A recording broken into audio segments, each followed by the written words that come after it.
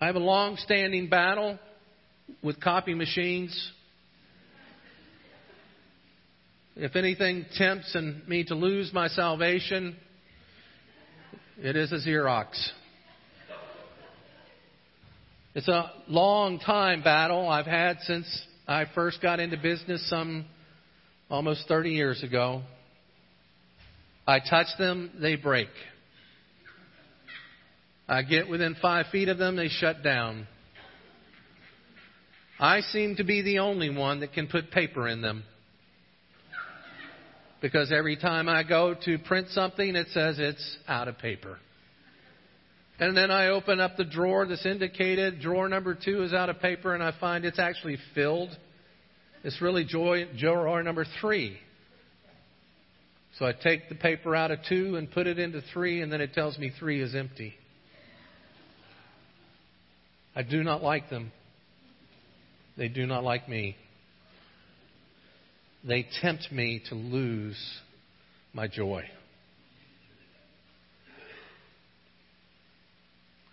Something as silly as a copy machine can frustrate us all. But there are so many more significant things that tempt us to lose our joy, that pull at us and nag at us. And yet we see the Apostle Paul here rejoicing in this prison cell. Something far more serious than a dysfunctional copy machine or even a dysfunctional relationship with a copy machine. But one who has been beaten and imprisoned, waiting for the removal of his head from his shoulders, is one who is rejoicing. How is it that he rejoices? How is it and what is it that you and I can learn from these passages this morning that we too may be joyful in whatever our life circumstances find us today? Well, the first thing I want you to see is that Paul teaches us that joy knows its source. Look with me at verses 18 and 19. Some preach Christ from envy and rivalry, but others from goodwill.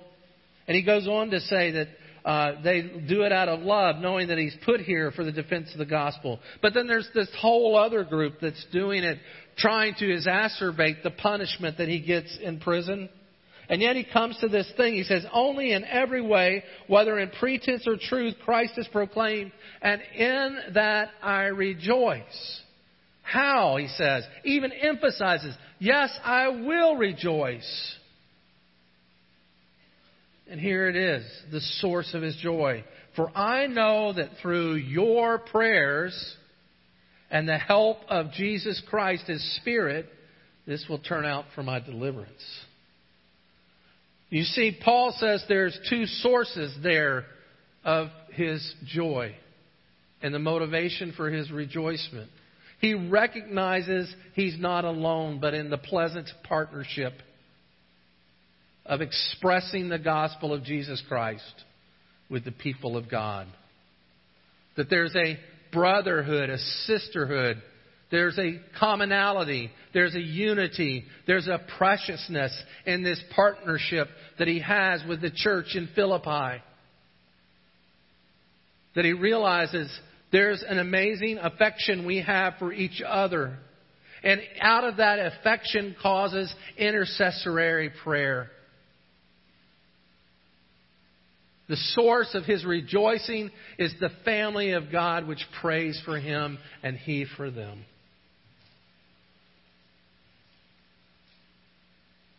Paul the Apostle, one of the strongest Christians we've ever known, from his example and the testimony of his life, the greatest evangelist possibly ever to live.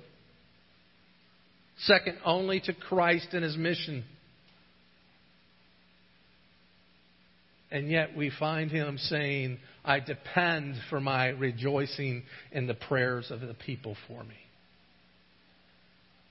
Should it make you and I ask, how important is it that we're praying one for another? How should we be intercessing for one another? How is it that we could do that if we don't even know one another? beyond superficial means? How are we to engage in a productive prayer for each other if we don't really know what's going on with each other? Now, I'm not speaking from the idea of gossip. I'm not speaking from the idea of being nosy. But I'm speaking from a genuine and natural love that Christian brothers and sisters are to have one for the other.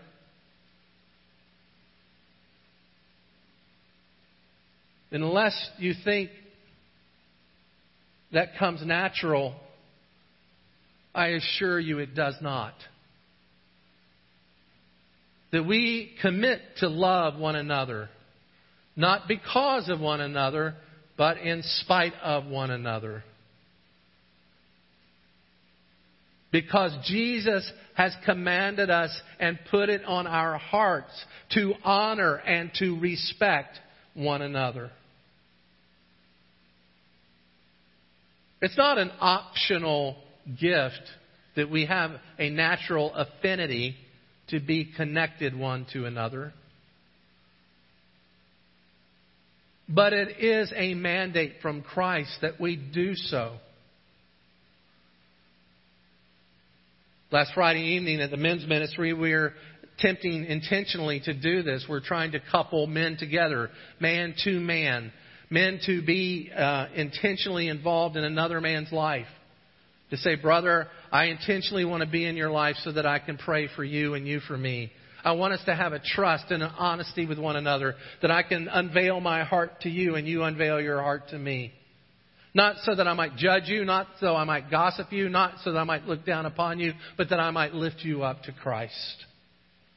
That you might lift me up to Christ. Realizing that takes time, realizing that takes energy, realizing that takes a real intentional effort to do so, but still it takes the first step to engage and to move in. I want to tell you something. If you could have been there Friday night, ladies, you would have saw a bunch of uncomfortable men. Relationship with another man. Well, I'm going to have to pray about that. Good idea, but let me think about it. I'm a little hesitant to get involved in this kind of thing. Good idea. See you in about 2 months.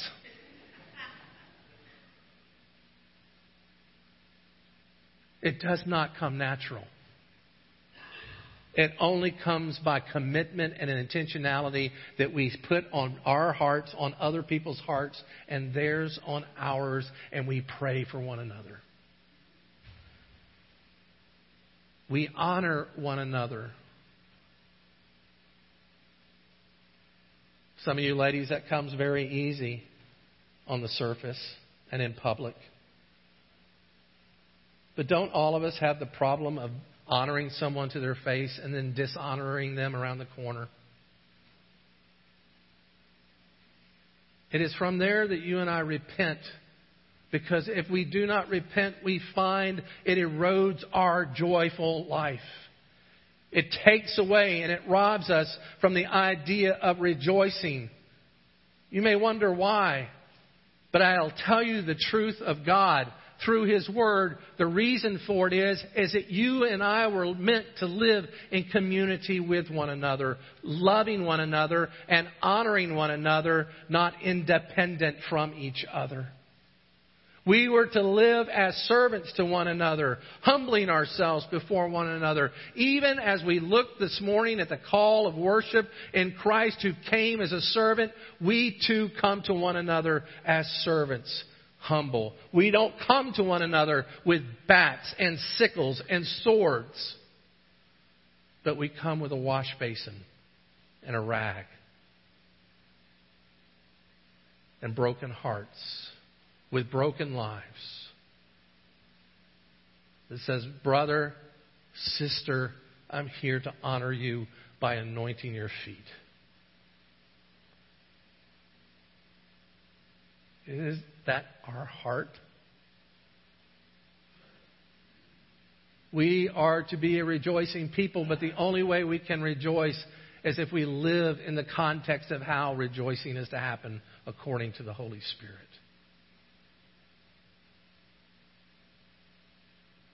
Second thing Christ says here is not only it is through intercessory prayer, but it is the Holy Spirit. It is the blessing of the Holy Spirit. Our joy comes to us exactly by that. It comes to us.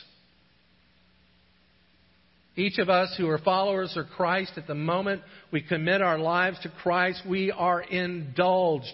We are deluged. We are filled and completely filling constantly with the Holy Spirit. The original language, the way that it's pronounced there, is that we are like fountains exploding all the time with the Holy Spirit.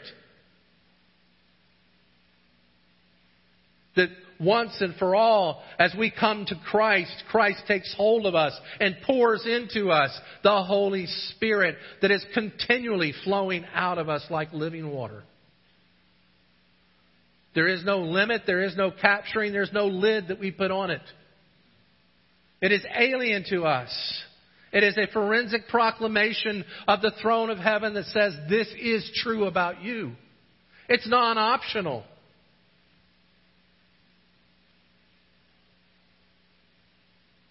But we can't dull the experience by living lives of self, captured in the prison of our own agenda, our pride, our unteachability, and our lack of humility.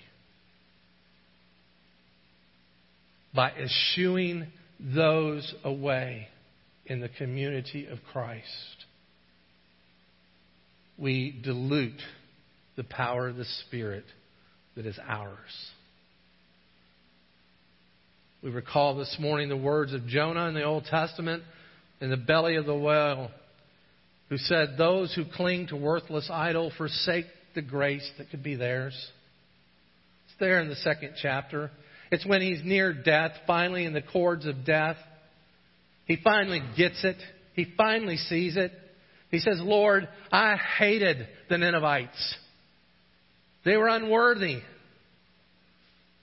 And I knew that you'd make them worthy. I knew that you would love them.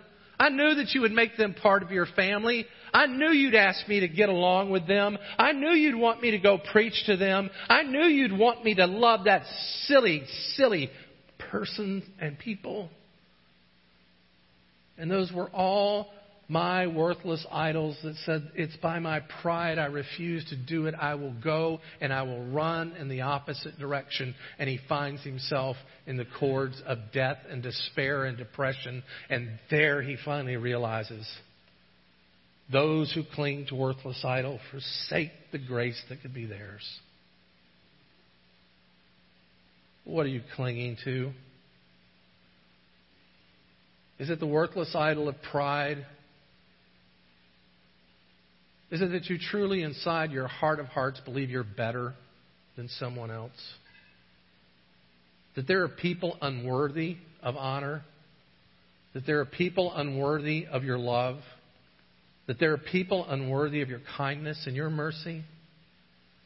Don't you realize that flies in the face of the Holy Spirit within you, who has convicted you and convinced you that you have the mercy of God upon you?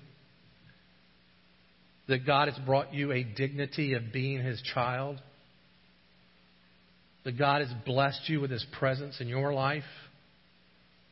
And that you and I have done not one thing to earn that? And we've not done one thing to keep it.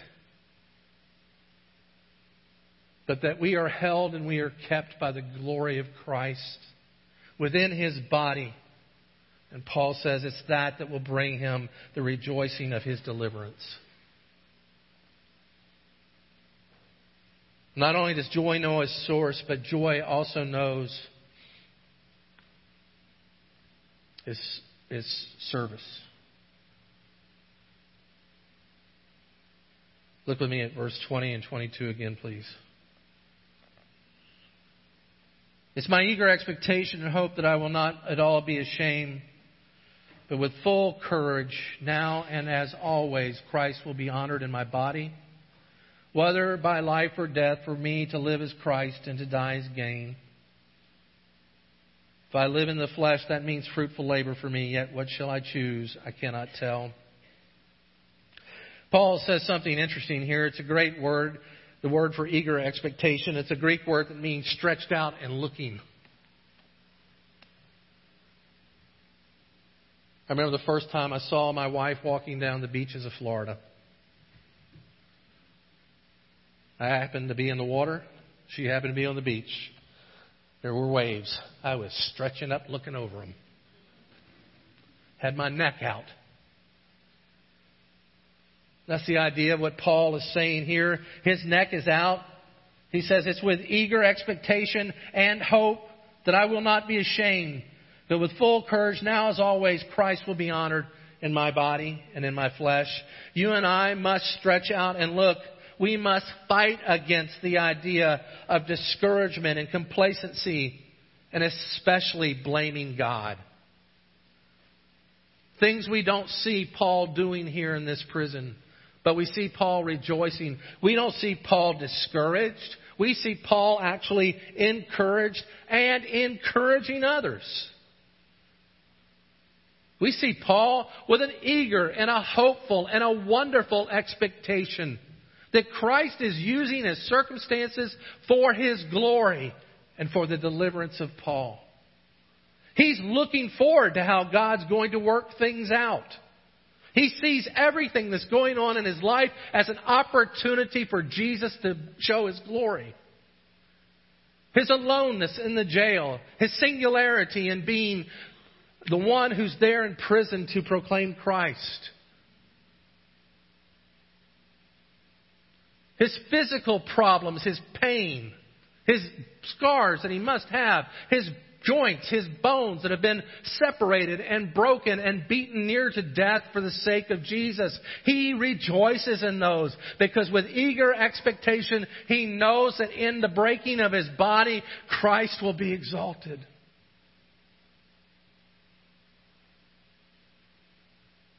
False accusations and false persecution from those who have pride and those who seek to do him harm, those who talk about him in the circles of the synagogue, and those who undermine him in the church. Paul's not discouraged, but prays for them and sees them that they are proclaiming Christ, and he will be proclaimed even further. He's not depressed. He's not down. He's not discouraged. He's not disheartened. But he's alive and he's rejoicing with eager expectation because he knows everything is going to be used for the one who he loves and honors more than any. Is that true about you and me? Sometimes it's hot in here. I think of those in control of the thermostat. What's wrong with them? Why can't they get it right?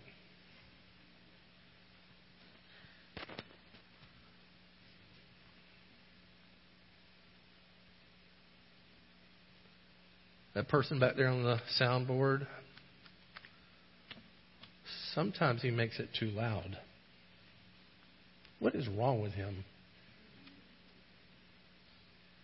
That pastor behind that pulpit, who does he think he is? And sometimes he talks a lot. And he goes way past lunchtime often. Who does he think he is?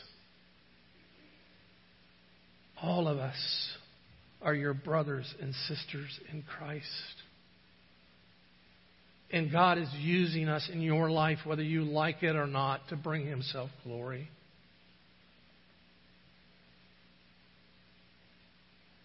We should not degrade one another in our circumstances, but we should be with eager expectation, with joy, wondering how is Christ going to work this all out for his glory?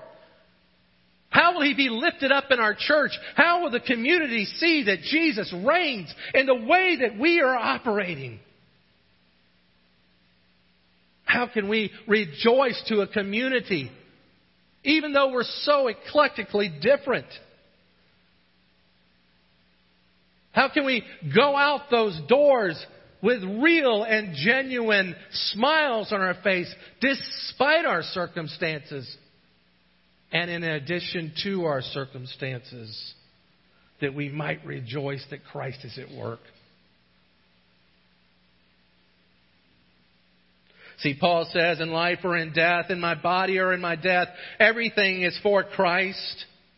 My joy is independent from myself. My joy is independent from my circumstances. In fact, I find joy in those things which are hard.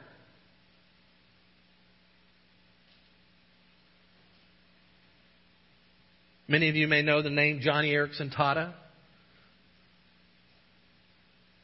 She was doing a women's conference at one time, and they were having a break, and she was in the ladies' room, in the powder room, surrounded by a bunch of other ladies putting on their lipstick and saying, you know, Joni, it's so wonderful that you have the joy that you have. I don't see how you do it. And she says, let me tell you about my day. My day starts when my husband comes in at 6 o'clock, wakes me with a kiss, tells me it's time for him to go to work, and then he leaves. And I lay in my bed alone until 7, when my neighbor comes and comes through the door and helps me by bathing me, getting me dressed, and taking me out to the table for my breakfast. And then I spend my next hour trying to get prepared to go out in my chair to meet the day. And then I remember how much Jesus loves me and how much Jesus loves those who I'm going to encounter today. And it gives me joy. It's a hard-fought joy. It doesn't come easy. It doesn't come unintentionally.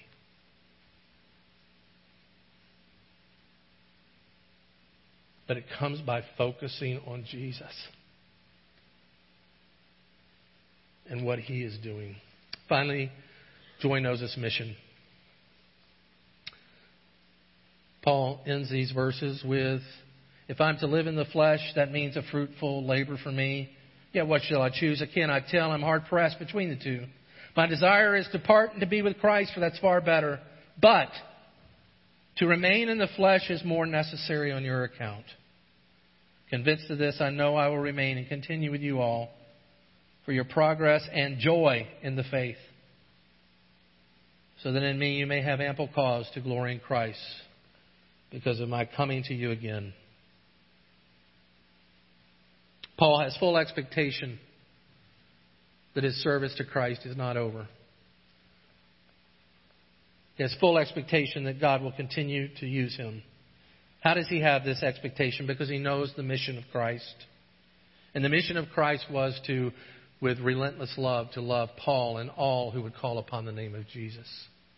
You see, because of the love that Christ has for Paul, he's able to love others more than himself.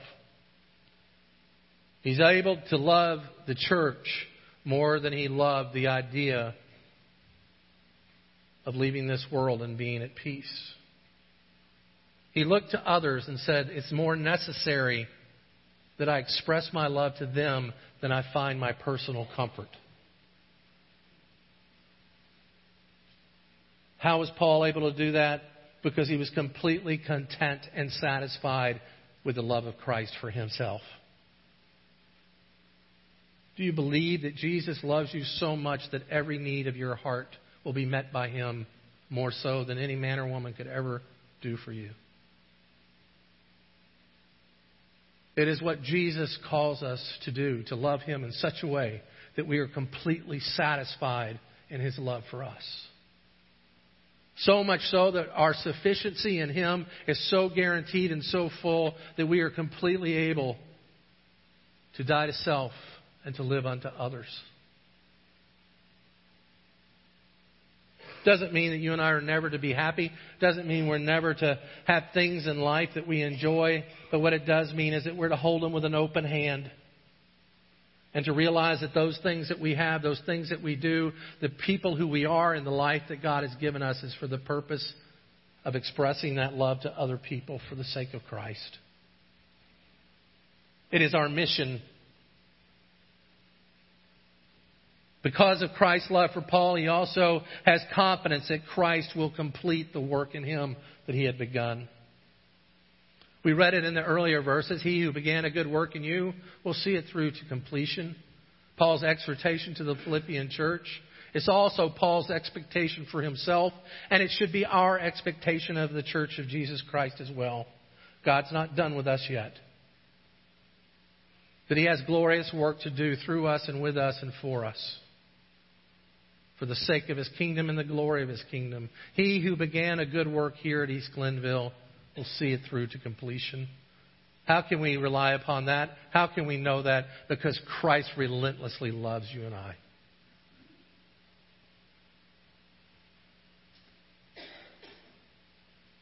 We can have confidence that Jesus will use every hurt, every wound, every victory, every failure, every place where we've stumbled, every place where we have leaped over walls.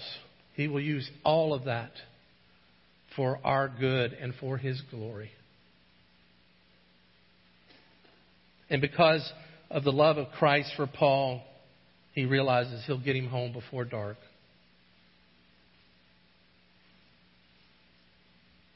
Each and every one of us are in circumstances and have been in circumstances where we have waited on God to act, and we have felt like He's been a day late and a dollar short.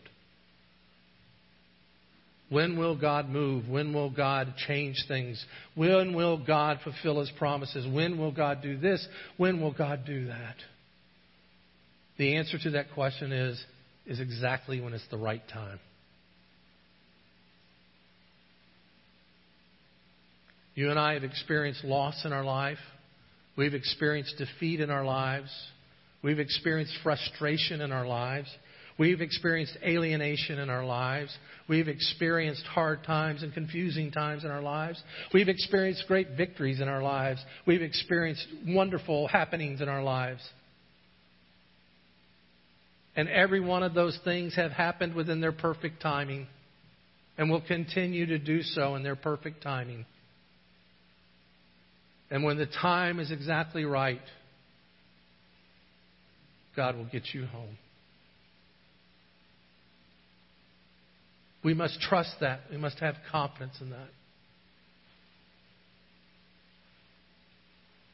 My friend and my teacher, Jack Arnold, some years back, maybe you heard about it in the news, was preaching at a church that he had founded. He'd come back as a missionary to do a missions conference at the church. Pulpit very similar to this one, a church very similar to this size.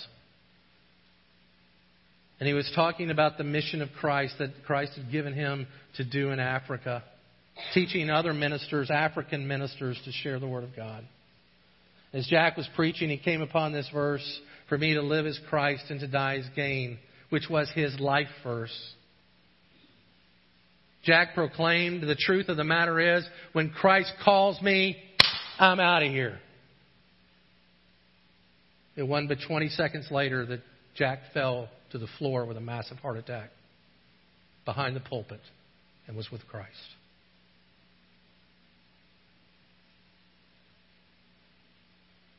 The time is perfect for each of us. Jesus said He would return, and certainly He will make a visible and physical return to establish His kingdom, no doubt. But He may return to some of us today before the sun goes down and individually say, the time is now. He asked the question in the Gospels, when the Son of Man returns, will He find faith? What will He find in your life and in mine? Will He find that we are a rejoicing people or an angry people? Will He find that we are a rejoicing people or a fearful people? Will He find that we are a rejoicing people or a complaining people? Will he find that we had the mission of self-exaltation or Savior exaltation? Do not let the sun go down upon us before we repent. And rejoice that Christ is exalted in our bodies and in our lives forever. Amen. Let us pray.